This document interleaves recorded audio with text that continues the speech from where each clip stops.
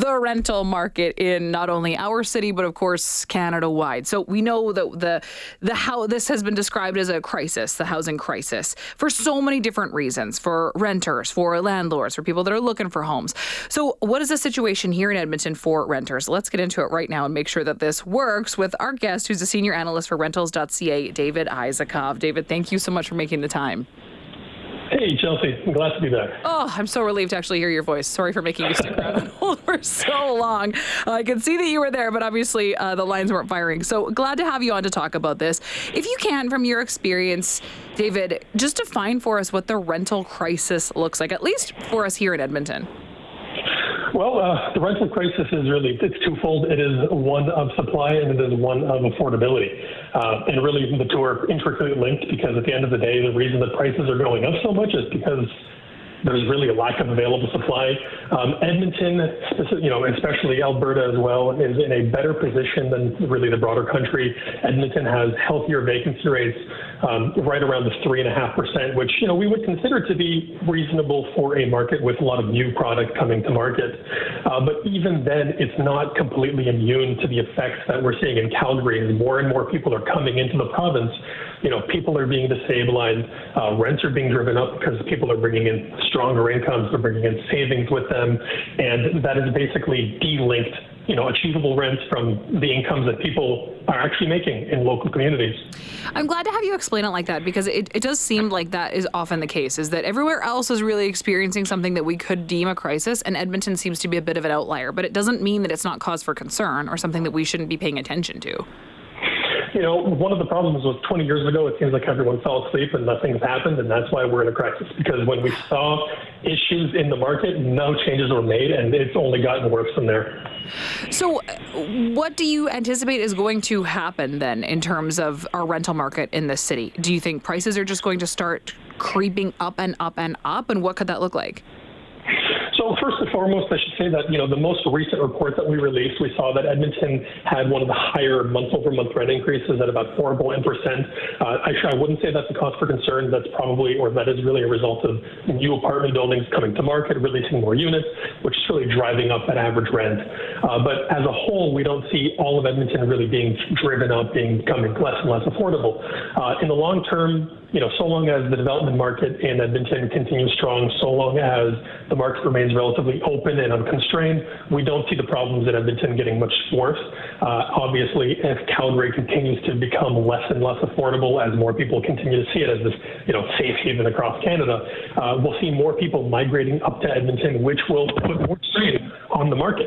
But at the end of the day, in Alberta as a whole, we really see this yo-yoing effect. Every 3 or 4 years, the vacancy rate goes up and then down again. And that's a result of just more apartments being brought to market and vacancy rates fluctuating from there. But more of an issue when we're talking about rising rents taking place in a city like Calgary. So are renters in Edmonton relatively safe from this? They are for the time being. Obviously, that's I don't have a crystal ball. I can't tell you what will happen in the future, but I can tell you that with Edmonton's relatively healthy vacancy rate, with Edmonton's relatively lower immigration rate, things are going to be more stable, for the, medium to short term. In the long term, things could change.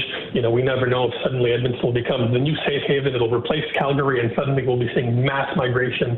But we don't expect that.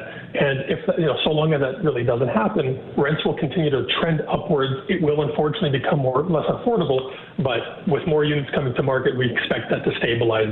In the next, I would say, maybe 1 to 2 years. So all in all, David, then my takeaway from this conversation is that for Edmontonians, this is relatively a peaceful rental ground. Yeah, you Edmontonians are really in a great position to be. There are a few other markets in Canada. London as well is a great example that has a really strong development community. More units are brought to market, and that helps keep the vacancy rate at a healthier level. We typically like to see vacancy rates between 3 and 8%. That's what we would consider healthy. Anything below 3 we would consider structurally undersupplied. And I mean, the fact that in Canada the average vacancy rate is under 1% is it genuinely is, it's frightening. That is what we consider a crisis. Compare, and David, maybe this is not fair to ask you because I'm not sure that you have, rents from across the country laid out in front of you, but if you can, maybe even just ballpark, let us know, how does Edmonton, in terms of our rent prices, stack up against other cities in the city? What are people paying here on average for a 1 or 2 bedroom compared to places like Vancouver or Toronto? Just to sort of give us a way to frame this in our minds. Well, I'm always nothing if not ready. So in Edmonton, the average studio rent is about $957. One beds are $1,300, and 2 beds are just over $1,620. Compare that to Vancouver, where the studio rents are higher than 3-bed apartments in Edmonton. Vancouver studio apartments are priced at $2,500. 1 bed's at just over $3,000, and 2 beds at just a touch under 4,000, so 3,983. That's a mouthful. Another, a really interesting example, we have Victoria, so that's near Vancouver. Studios priced at $1,735, 1 bed at $2,100, and then a fan favorite, Halifax, which was, a rather more affordable market right on the East Coast. Beautiful views, just a little bit more affordable than Victoria. Studios priced at $1,625 and 1 bed at $1,900. So Edmonton really is faring quite well. It is 20th on our list of apartment rents in Canada, and really the only cities that are more affordable are Regina, Saskatoon, Fort McMurray now, because it's experienced a pretty significant reduction in rents, and then Quebec City. Wow. Okay, David, thank you so much for sharing your expertise and your insight this afternoon. I really appreciate your time. Absolutely, my pleasure. Of course. Take care. As David Aizikov, senior analyst for rentals.ca. I mean, numbers like that just make me wonder how people are even able to survive in a city like Vancouver. So I guess you'd take that with a little bit of a grain of salt, obviously feeling empathy for them and those prices, but obviously being grateful, on the other hand, for what it is that we've got here for our rental landscape.